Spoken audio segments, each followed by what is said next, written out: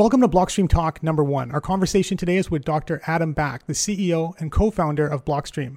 Dr. Back is not only the inventor of proof of work, but I think is probably one of the only people in the industry that can talk knowledgeably across the multiple disciplines that we now group together and call Bitcoin: trading, economics, game theory, mining, not to mention the technical nuts and bolts behind Bitcoin itself.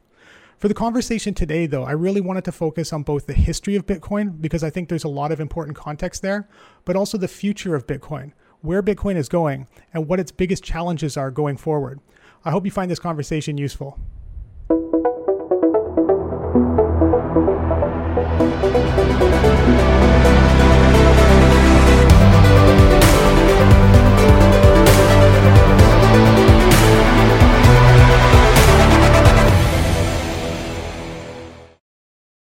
Welcome to Blockstream Talk podcast number 1. My name is Jesse Knudsen. I'm VP of Financial Products here at Blockstream. Of course, for episode number 1, we have to have Adam Back, our CEO and co-founder. So thanks a lot, Adam, for taking the time to do this. Hi. So, first time, first episode, Blockstream's podcast. Exactly. Okay. Yeah, the Genesis episode. So what I want to focus on today is kind of the Adam Back backstory, how you got into Bitcoin and the early days of Bitcoin, the history of it, because I think, for a lot of people like myself that maybe came in a little bit later, that's really interesting context. And I think, offers a bit of color on the trends and challenges that are playing out today in Bitcoin that maybe some of the people newer to this space aren't as aware of.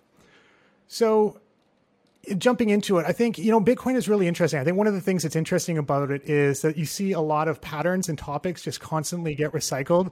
And I don't know if that's because of the cyclical nature of the halving cycles or what, but, Nick Carter has the FUD dice. Fidelity has the 6 common criticisms of Bitcoin. I think there's actually, it's probably up to 10 or 20 now, but one of the mainstays is that Bitcoin is old tech, right? And so you often hear people criticize it and say that they've got something newer or better. And I think basically the base of that criticism is that the first iteration of something is not typically the best, and it's not the one that usually ends up surviving and winning in the end. So I think people who often make that criticism probably don't know that much about the evolutionary history of Bitcoin and some of the Bitcoin-like digital currencies that came before it, like eCash and B-Money and that kind of stuff. So I was wondering if, to start it off, maybe we could talk a little bit about the evolutionary history of Bitcoin. Yeah, I mean, I think, of course, there are, wider sort of generic technologies that are required, like public key cryptography, hashing functions and things like that. But, and I think the white paper maybe, the Bitcoin white paper maybe cites a couple of those things, like ECDSA, digital signature algorithm, but like skipping those which are, very widely known and sort of generic underpinnings for like a lot of internet security. And bear in mind also, Bitcoin doesn't directly use anything very esoteric for the most part, which is a good thing. In cryptography, you don't want to do, new invented cryptography building blocks or get too creative like that, because it's fragile. And if you're not an expert in it, you will tend to end up making a mistake.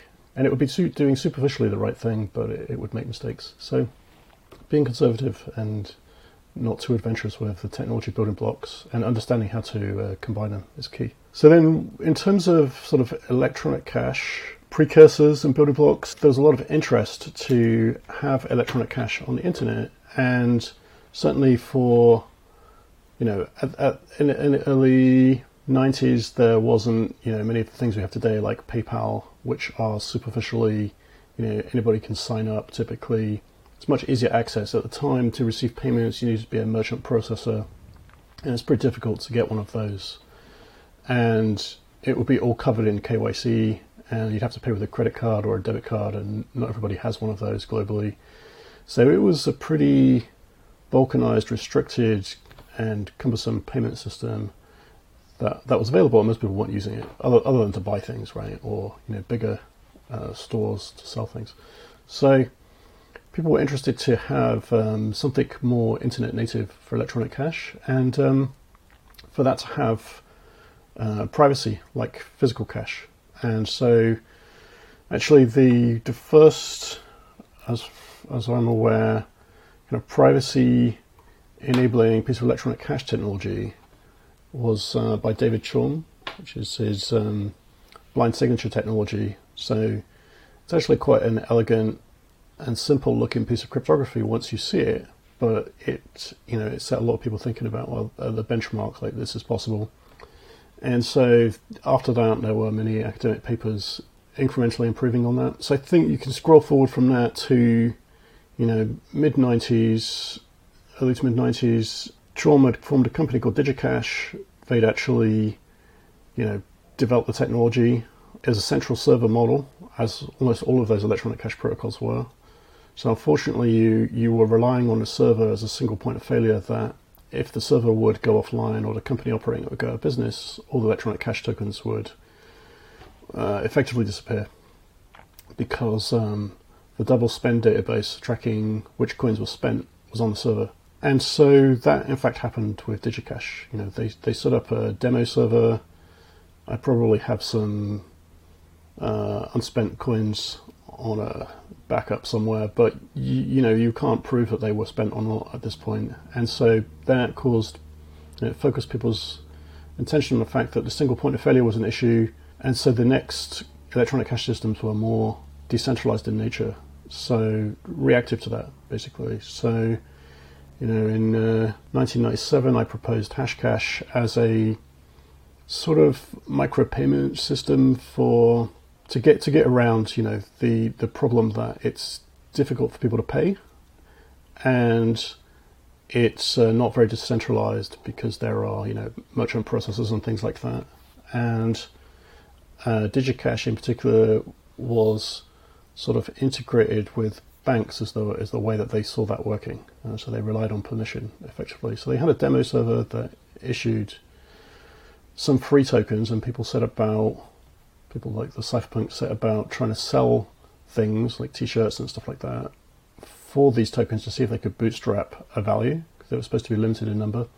But shortly, partway through that experiment, the company went under and the database went offline. So from there, I proposed Hashcash, and the thing that enabled it to be more decentralized is there was no central database, so it was more scalable, but it wasn't respendable or sort of redeemable, right? So it was created in an electronic world. It was mined, so you didn't need an interface to buy coins.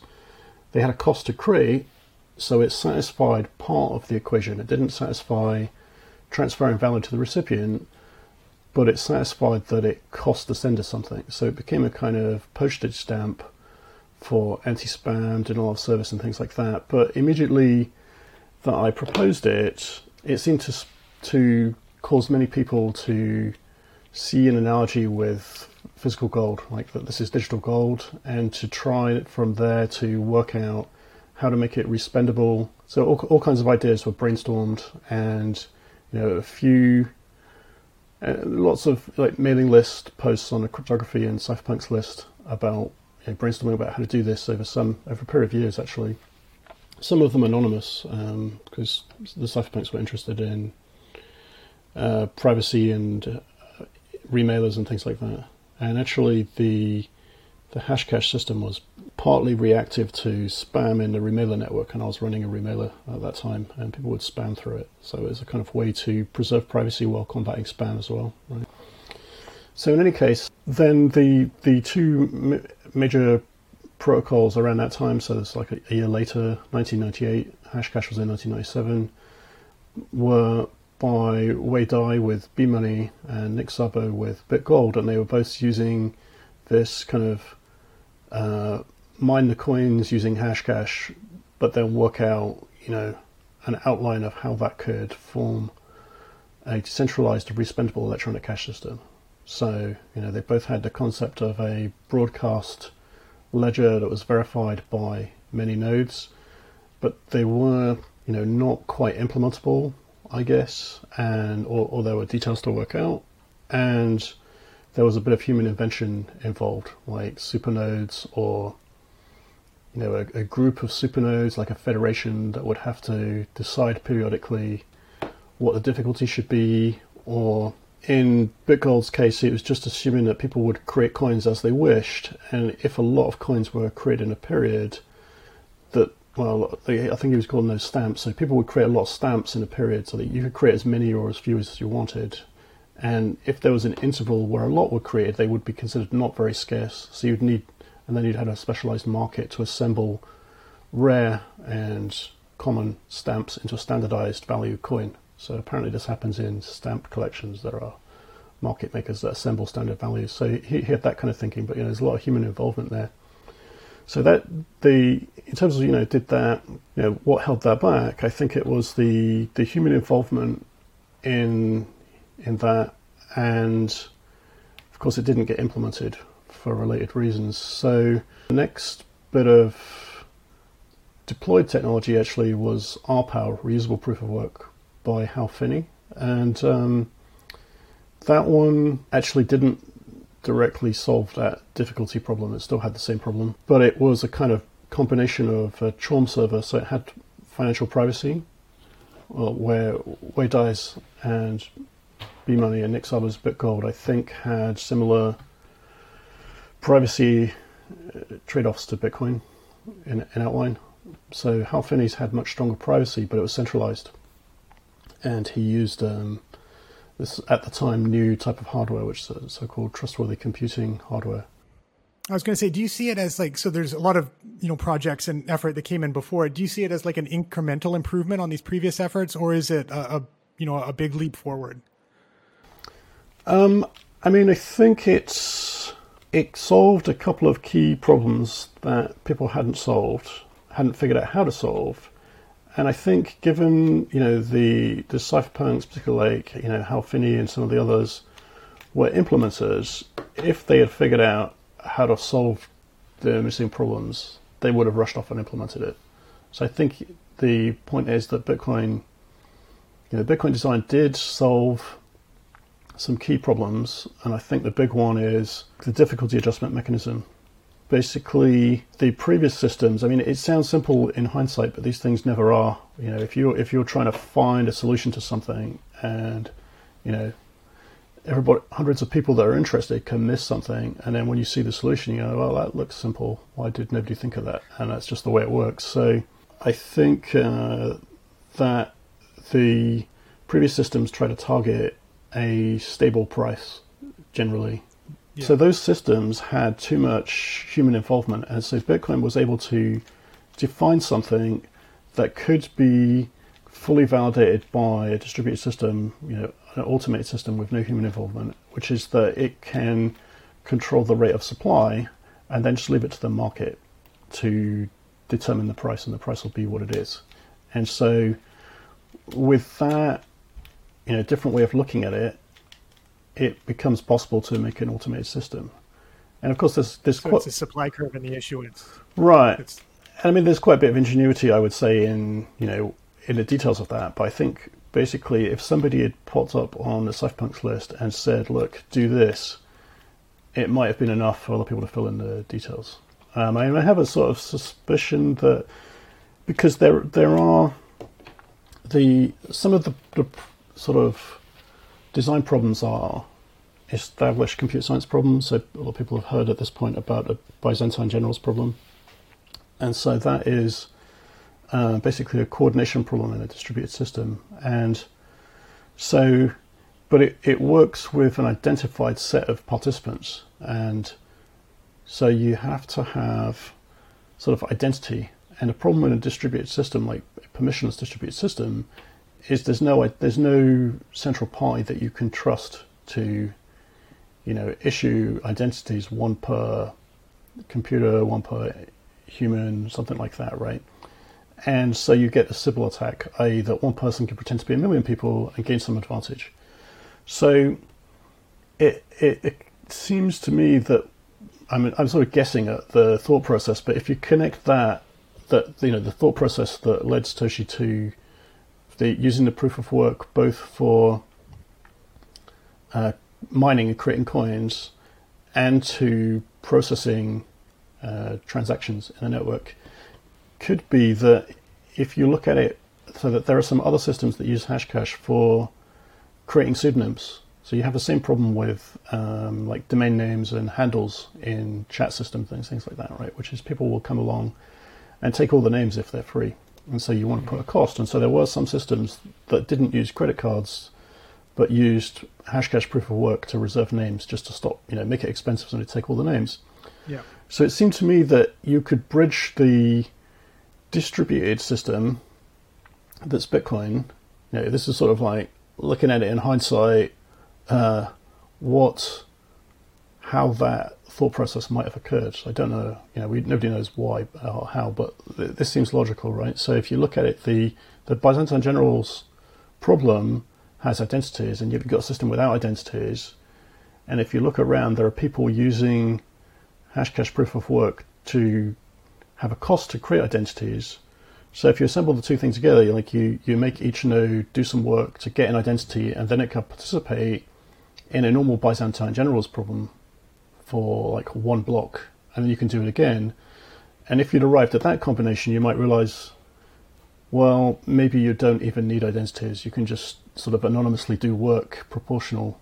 So anyway, that is finally the way that Bitcoin works. So this is kind of some supposition. I don't know if that's actually how that was arrived at. So I think, Bitcoin started from a different direction, which is it provided a working decentralized solution. But I think people sometimes have the intuition that the first version of a technology is a kind of prototype and has a lot of room to improve. And that's generally a reasonable assumption, I would say. But surprisingly, it seems that there's something unusual about Bitcoin. So in 2013, I spent, about 4 months of all my spare time trying to find any way to appreciably improve Bitcoin across, scalability, decentralization, privacy, fungibility, making it easier for people to mine on smaller devices, get more anonymous coins, like a bunch of kind of metrics sort of that I consider to be metrics of improvement. And so I looked at lots of different, changing parameters, changing design, changing network, changing cryptography. And, I came up with lots of different ideas, some of which have been formally proposed by other people since. But basically, to my surprise, it seemed that almost anything you did that arguably improved it in one way made it worse in multiple other ways. So it made it more complicated, used more bandwidth, made some other aspect of the system just objectively worse. And so I came to think about it that Bitcoin kind of exists in a narrow pocket of design space. I mean, the design space of all possible designs is an enormous search space, right? And counterintuitively, it seems like you can't really significantly improve it. And so that without, and bear in mind, I come from a background of I have a PhD in distributed systems, and I spent most of my career working on sort of large scale internet systems for startups and big companies and security protocols and things. So I feel like I have a reasonable chance, if anybody does, of incrementally improving something of this nature. And basically I gave it a shot and concluded, wow, there's literally basically nothing. Everything you do makes it worse, which was not what I was expecting. I was like, great, let's, improve the privacy, improve the fungibility, make it more easier to mine on small devices, make it so that you can participate in mining in a very minimal way without needing to use a pool, and basically nothing appears to be possible. And so that's not what people expect, but they don't, they haven't gone through this process, so they don't have this realization. So, when people say that, well, these altcoins, they don't have any innovation, that's not actually, that's actually a grounded statement. It's actually true, in the sense that, they wanted to do an effect, so they cut some corners, made some trade-offs, and they did it anyway. And each of them is typically objectively worse, typically much worse because of the kind of lower network metrics and so on, right? So they're de facto less decentralized, or make the system much more complicated. I think a lot of people don't realize that complexity is bad for security and dependability. So anyway, that's a kind of counterintuitive situation. So it's not, it's certainly not that anybody in Bitcoin is in a Bitcoin, technology space is anti-innovation, or that Bitcoin is old technology. I mean, I think, for example, people have the wrong intuition that, the Bitcoin just ran from the beginning. In fact, it's been, the software has changed remarkably, like been refactored, rewritten, optimized, the network protocols optimized. I mean, the initial sync time when you start a new node and sync has been completely redone like 4 times, and is sort of 10,000 times faster than it was at the beginning. So you can still sync an old node, but people's intuition that, it's the code base is not changing is just wrong. You can look at the code base and see that it's one of the most active open source projects in existence by code changes and contributor metrics and things like that. So, and it's certainly the case for the robust R&D as well, that a lot of R&D comes out of the Bitcoin and associated space. So I think sometimes Bitcoin suffers from not having a marketing department. There is no Bitcoin the company. There's no funded Bitcoin communications or coordinated marketing, and so anything that is discussed in the open, so people get to see it, see the trade-off discussions. So it doesn't really stand up for itself, right? I mean, and so it's a little disappointing when people claim that Bitcoin is toxic, or that Bitcoin is stagnant, because the facts are actually averted. It's just that there's no marketing department out there explaining these kind of computer science background and technical reality things. So, and when you saw that the Satoshi kind of solved for that problem, when did it strike you that Bitcoin could be a big deal? And did it seem very far-fetched that it could become what it is today, or did you see at that time that, well, this could be a really big deal that could, challenge legacy financial systems and the way countries operate and all the things that we talk about that seem actually not that far away now? Yeah, well, I mean, they seemed a lot further away at the time. And so I heard about it through probably having the first email from Satoshi Nakamoto, just asking about the citation for Hashcash, and I sent him a few papers and things. I thought the technology was interesting, but the question mark was, would it bootstrap? And it took a few years before there was an exchange at all, right? So, it would basically, I wasn't involved in pre-2013 really, other than these early communications and, looking at the news once in a while. That there's a big question mark about whether it bootstrap, and the people involved were presumably, mining. I think mining is a big part of the bootstrap story, because there's a psychological phenomenon where people ascribe value to something that they put ingenuity and effort into, even if it doesn't have a direct value. It's kind of people do some craft or some art, or, in this case, figuring out how to configure this clunky, hard to configure software that's doing mining, right? So it wasn't very point and click.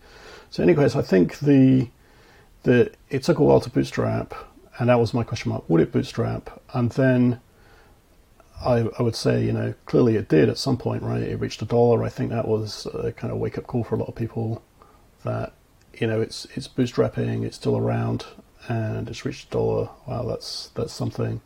So, because I was familiar with the previous electronic cash systems, Bitcoin makes some quite different trade-offs. So, in particular, the security model takes a bit of getting used to, because in the other systems, you have, a very high security model where you need sort of, it's kind of like breaking digital signatures or something, you need an enormous amount of compute, so it's unrealistic to attack it. But the trust model assumptions in those systems are that there's a trusted central server, so it's kind of, so the academics that came and looked at Bitcoin took a while to be convinced that this was a plausible design, because the security model was basically that the good guys have more hash rate than the bad guys. So like 50-50, or at least equal cost in attacking the system as defending the system. And usually with public key cryptography, which is the norm with other electronic cash systems, the defender has an enormous advantage, just like an unimaginable advantage. So it's almost impossible to do anything to it on the attack front, except for the fact that they're central servers. So the central server is like a point of failure, or in many cases has to be trusted as well. So there's a trust problem. So after, discovering Bitcoin in like 2013-ish and being exposed to it earlier, why didn't you do what so many of other people have done and kind of, split off made a trivial change to it, split it off, become hideously wealthy, and do Atom Backcoin? Why did you decide to build on Bitcoin and to contribute to Bitcoin? Other than the obvious like morality and integrity issues. Well, I mean, the topic entered my thought process because when I joined the Bitcoin Talk forum, a small group of altcoiners contacted me and invited me to join, to be a co-founder or join their new altcoin. The dark side. And so I thought about this, and I quickly came to the realization. I mean, they were asking some interesting technical questions, so I answered some of those things. But then it occurred to me, wait a minute, why do they want me to be involved? It's probably because they want you to put your name on it for marketing purposes. So I was like, well, that's kind of not very ethical. It's kind of renting your name. It's going to, it's going to burn your reputation, and they're going to get the money from it, or most of it. So I was like, well, firstly, this is illogical. If you were going to contemplate immolating your reputation, you'd at least want to take the money from it and not have somebody else market it, right? Yeah. So I was like, well, I guess you could do that. And so in the course of about 10 or 15 seconds, I went through the thought process of, well, you could, just fragment this amazing piece of technology and, create a new one, make some money, but actually that would detract from the network effect. It would be kind of destructive. And the constructive thing to do, and ethical thing to do in my mind, is to improve Bitcoin, because money is a network thing, and this is not a serious endeavor to do this. It's kind of opportunistic leeching kind of behavior. So I was resolved immediately. Okay, that's evil. I won't even consider that ever again, kind of thing. At what point did altcoin people start reaching out to you? Was it like 5 minutes after it had its first $1 print, or was it like kind of what time did? I don't think so. I think it was when I joined the Bitcoin Talk forum, because I guess there's a section of it, even though it's Bitcoin Talk, for announcing altcoins. Because they have a spam problem. There's an enormous incentive. It's kind of like email spam, right? It's an enormous incentive for people to market their coins. Yep. And so I guess to control the spam, they made a separate isolated, you couldn't stop them. So they made an isolated alt section, so at least they would keep the alt advertisements over there. And so, I don't know. I mean, I guess they could have probably figured out how to email me, but as I was on a forum, that was when somebody contacted me about altcoins. So of course, But I mean, how early was that? That was like 2013 when the altcoiners started coming around, or? Yeah, it's 2013. Yeah. Okay. Yeah. I mean, I think I wasn't really tracking it, but I think there was a period where there weren't many altcoins, and it really became a phenomena. And I mean, actually, there was also.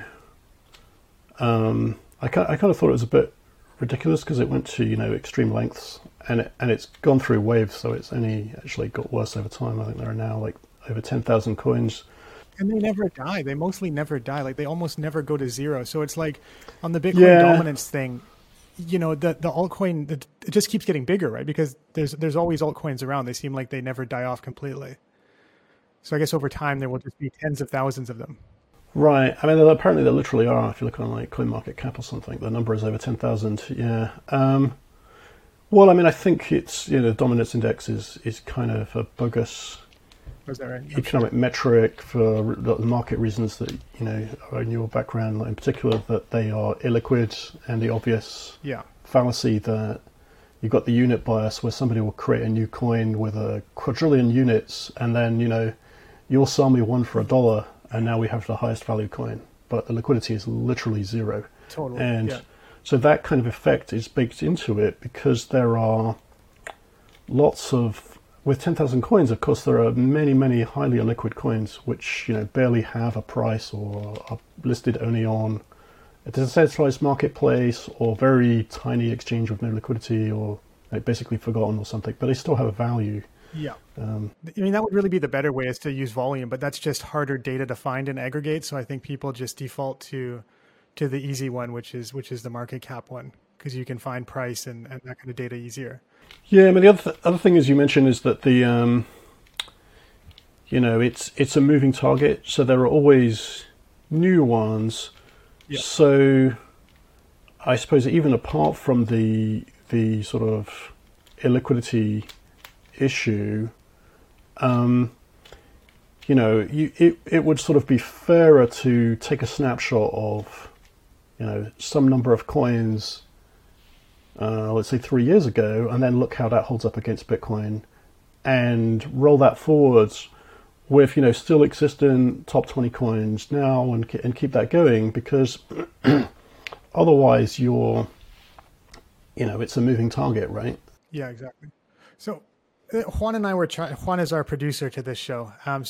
Before Adam came on, we were chatting about, Bitcoin has had so many challenges over the years. And I feel like maybe you have a different view, but I feel it's kind of almost miraculous that we made it this far, that, in 1,000 realities, maybe Bitcoin doesn't make it in 999. So what do you think about, maybe you disagree on that. And what do you think were the big threats to Bitcoin over history, and then maybe we can talk a little bit possibly about one of the threats coming forward, because it looks like there's a couple on the horizon. Yeah, I mean, I guess the regulatory risks seemed higher in the early days just because of the uncertainty. Yeah. And in the 90s with internet technology, it was a bit of a reality adjustment to establishment thinking that anybody could start a video blog such as we're doing now, right? And they didn't need permission from a government or a broadcasting authority, and they could see the truth as they saw it. And so they lost a lot of control of media and privacy of communication. So it changed the balance of power a bit. And so you could see something like an electronic cash system running into the same kinds of things, that they might feel like various parts of the establishment might feel that they should have the exclusive right to transfer money or seigniorage of printing money, right? Yeah. I mean, there's also non-digital examples of that, where people tried to make private money out of, precious metals or things like that, and were shut down by the government. They just generally don't seem to appreciate competition. Yeah. I mean, I think, that actually worked out better than I would have thought, in the sense that, the regulatory acknowledgement of Bitcoin has been lighter touch, more open to innovation. Yeah. And of course there are, a few countries that from time to time will ban Bitcoin, including some that, ban it a dozen times and yet it keeps going. And there are also places that, it depends on the culture and how people view things, but there are certainly countries where when they ban something, the usage increases. Yeah. Or they ban it through official channels and its usage grows in decentralized marketplaces, for example. If there's a market demand for it, I mean, the market typically will find a way, I think. Right. I mean, I think one metric for adoption that I have used from time to time is to say, there's one kind of Bitcoin bootstrap is, it would be disruptive, but to ask if Bitcoin has bootstrapped beyond the possibility to shut down. Yep. So, which is to say, if there was a global ban on Bitcoin, would it stop?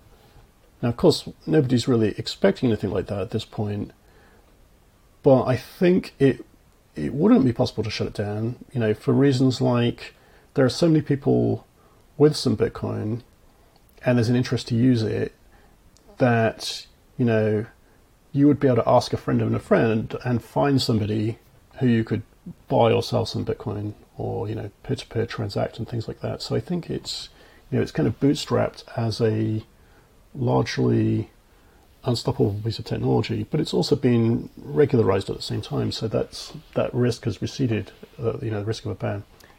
I think that bootstrap is interesting, and I think it's long past that point now. And of course, you've got, along the way, faster than anybody expected, there was interest at first in the technology from banks, from finance institutions in a blockchain technology as a kind of open back office tech, and they like to, keep up with the technology curve as new innovations come in IT and networking. Yeah.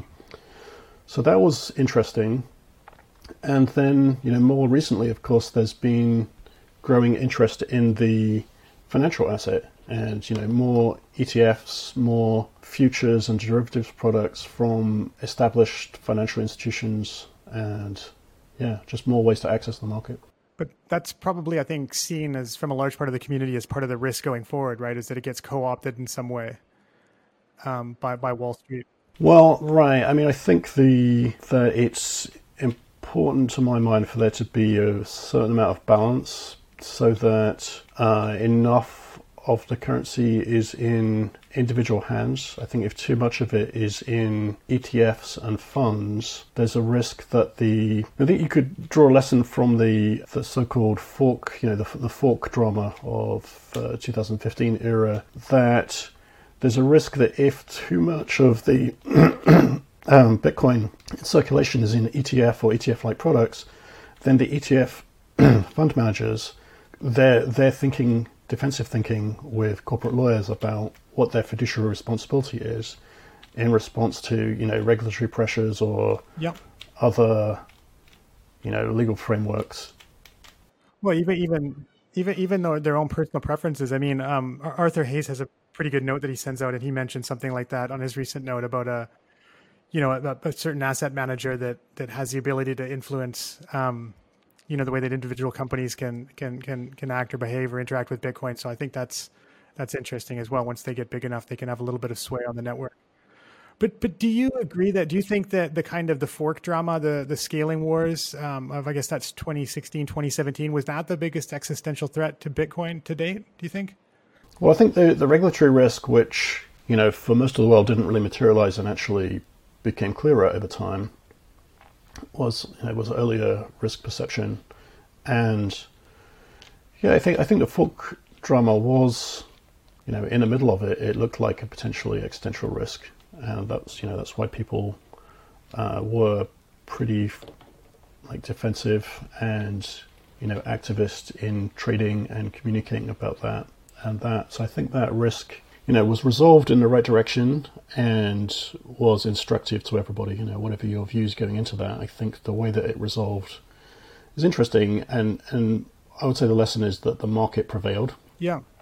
And that's, generally a good thing. But of course, it does mean that if too much of the market is in the hands of custodians, the market could prevail in the wrong way. Exactly.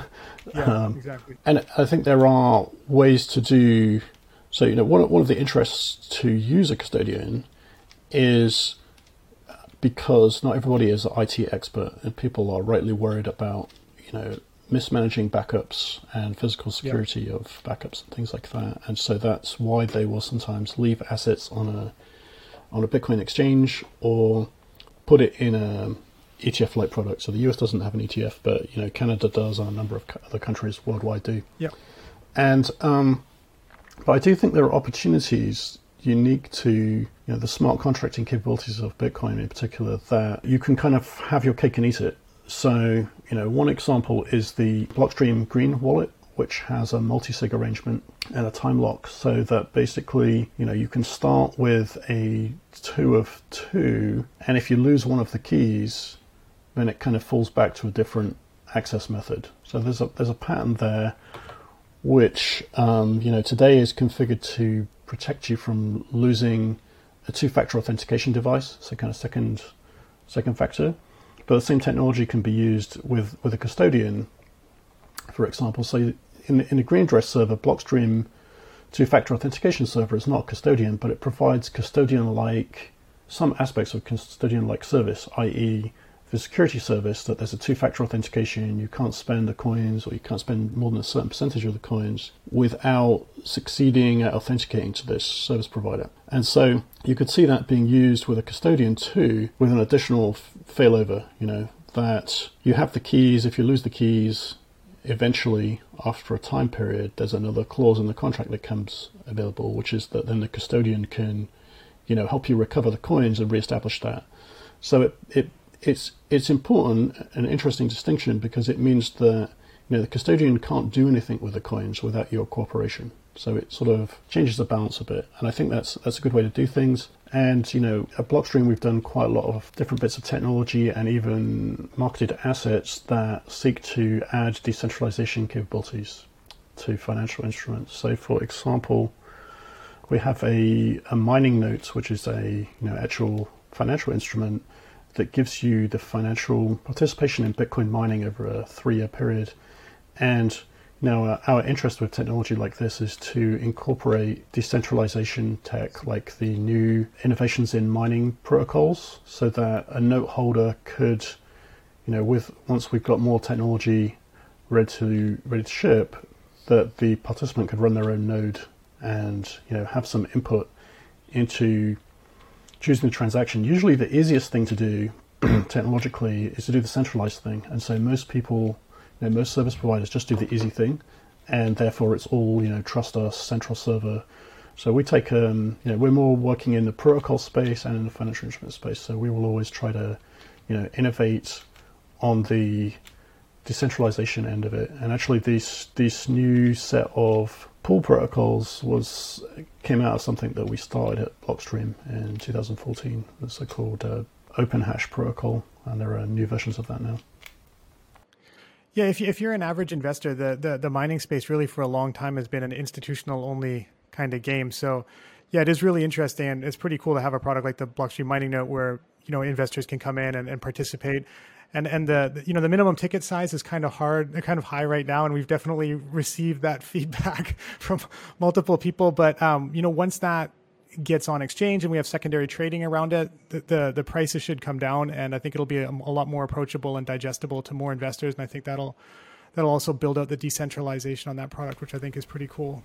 Yeah, I mean, in fact, with the that approach to market was the lightweight and fast entry to market. So we're certainly interested to use other market entry points. As you say, once it's exchange listed and actually already it's possible to OTC trade. So find somebody who bought a larger amount, and the initial sale is a kind of primary sale, but now that the first sales tranche is closed, you can buy and peer-to-peer trade, in fact, smaller amounts down to 0.01 of a BMN, which is a much lower price point.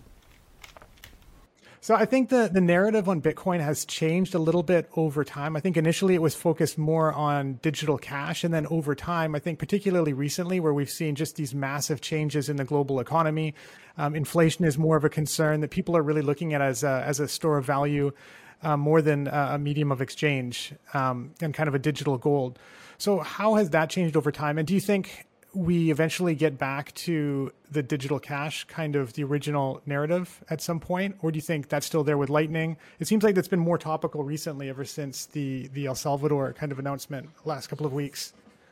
Yeah, I mean, I think Bitcoin has a lot of interesting features and characteristics. So it appeals to different people for different reasons. And the permissionlessness and the fact that you can, just install a piece of software on a smartphone and start transacting globally without, needing anybody's permission or an intermediary is a key differentiator. In a way, there's a sort of concept of a differentiated value, which is basically an area where the product is unique and nothing can really compete with it, or the incumbents can't compete with it. And I think that is the sweet point for Bitcoin, because conventional financial institutions simply can't do that. They're regulatorily precluded from, offer people electronic cash, basically. I mean, they can, offer people Bitcoin and sell it to them, and they can install it in wallets, but they can't offer, bank accounts on that basis. They're precluded. So I think that it's not really possible for them to compete against that. And so that is a key part of the value proposition.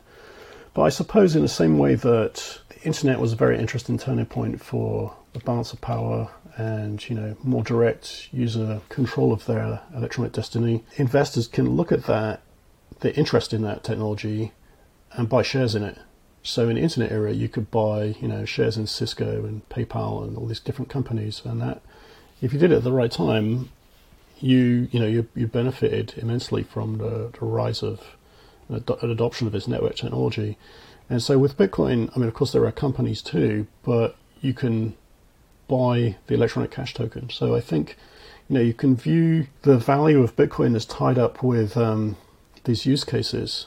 And so, of course, people can and will buy it even if they don't personally have a strong need for the permissionless electronic money, right? I mean, somebody living in a Western country, maybe they don't really do anything very interesting and they don't need it as such, but, it's still very cool technology. So lots of people will do it because they think it's cool or as an insurance policy. Yeah. And, of course, the on-correlation and electronic gold like properties help, and the adoption curve has been very steep at times, so its price is appreciated very highly. So, many people will obviously buy things if the price is going up.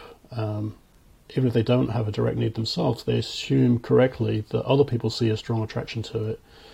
And actually, it's an interesting question because, some people will talk about a sort of ETF failure point or a PayPal 2.0, by which they mean that some of these use cases could probably be perfectly viable in isolation. Yeah. So, if Bitcoin were to be only in ETFs and, literally a digital gold that can only be held in that format, that might still be financially interesting. If you can, audit the supply, see that that's happening, and have it be an uncorrelated gold hedge without the electronic cash parts, that could still financially succeed. Of course, it's not nearly as interesting to many of us, and presumably its market value would be lower, reflective of that. So I think it's interesting for Bitcoin to reach its potential in capturing both of those use cases, but that's a factor.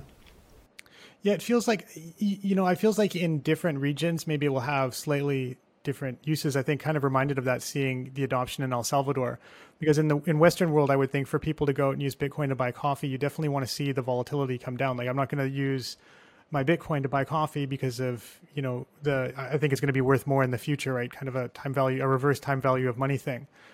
So for maybe in Western countries where people have no issues doing basic transactions, and like you said, are not as concerned about privacy or whatever, then maybe the volatility needs to come down in Bitcoin. It needs to flatten out a little bit before it becomes attractive as a medium of exchange.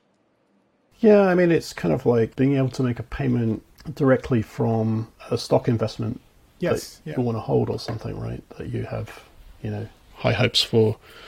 And I mean, of course, some people are all in, so they have no choice, right?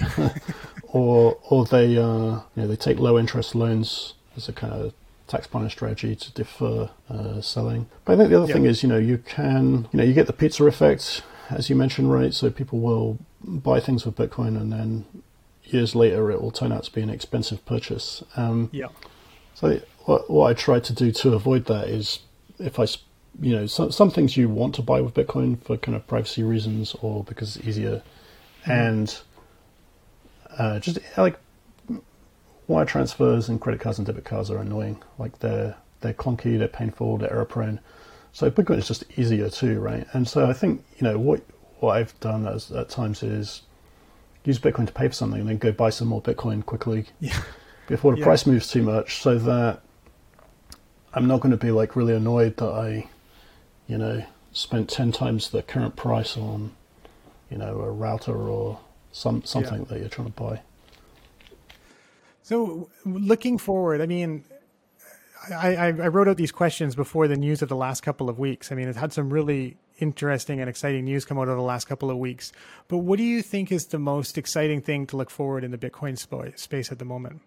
I mean, for the market, I think, usually it seems like Bitcoin has surprised to the upside in terms of stages of deployment. Like people have said, $10,000 is kind of, a crazy price, and now that's, in the past, right? And sort of on the price front and in terms of types of users, right? Recalling that earlier, nobody would have imagined that banks would want to be involved with Bitcoin, and now we have, banks offering Bitcoin denominated bank accounts and, sort of queuing up to get active in the space with Bitcoin as an asset class or Bitcoin secured loans. And, we're seeing some early signs of government sort of, I guess, the El Salvador news, like the sovereign involvement. There may actually be some indirectly some sovereign mining or sovereign Bitcoin holdings or, Bitcoin reserves. So, those kind of things earlier on, people thought, that's a pipe dream. That'll never happen. Yeah. But, it seems like these things are just keep happening and happening at a faster pace than people imagine. So it's like the Chinese saying about blessed to live in interesting times. So it really does feel a lot like that, because all these wild things just keep happening as new kind of benchmarks of adoption or new first exemplar of a type of institution. The phenomena of companies putting Bitcoin on the balance sheet, I thought was very interesting. That wasn't something people foresaw, I think, but it makes a lot of sense. Of course, the current macro environment precipitated by COVID, but the makings of it were obviously there since probably 2008, has focused a lot of people's minds on inflation, because clearly the real inflation rate is much higher than the consumer price index claimed rates and so on.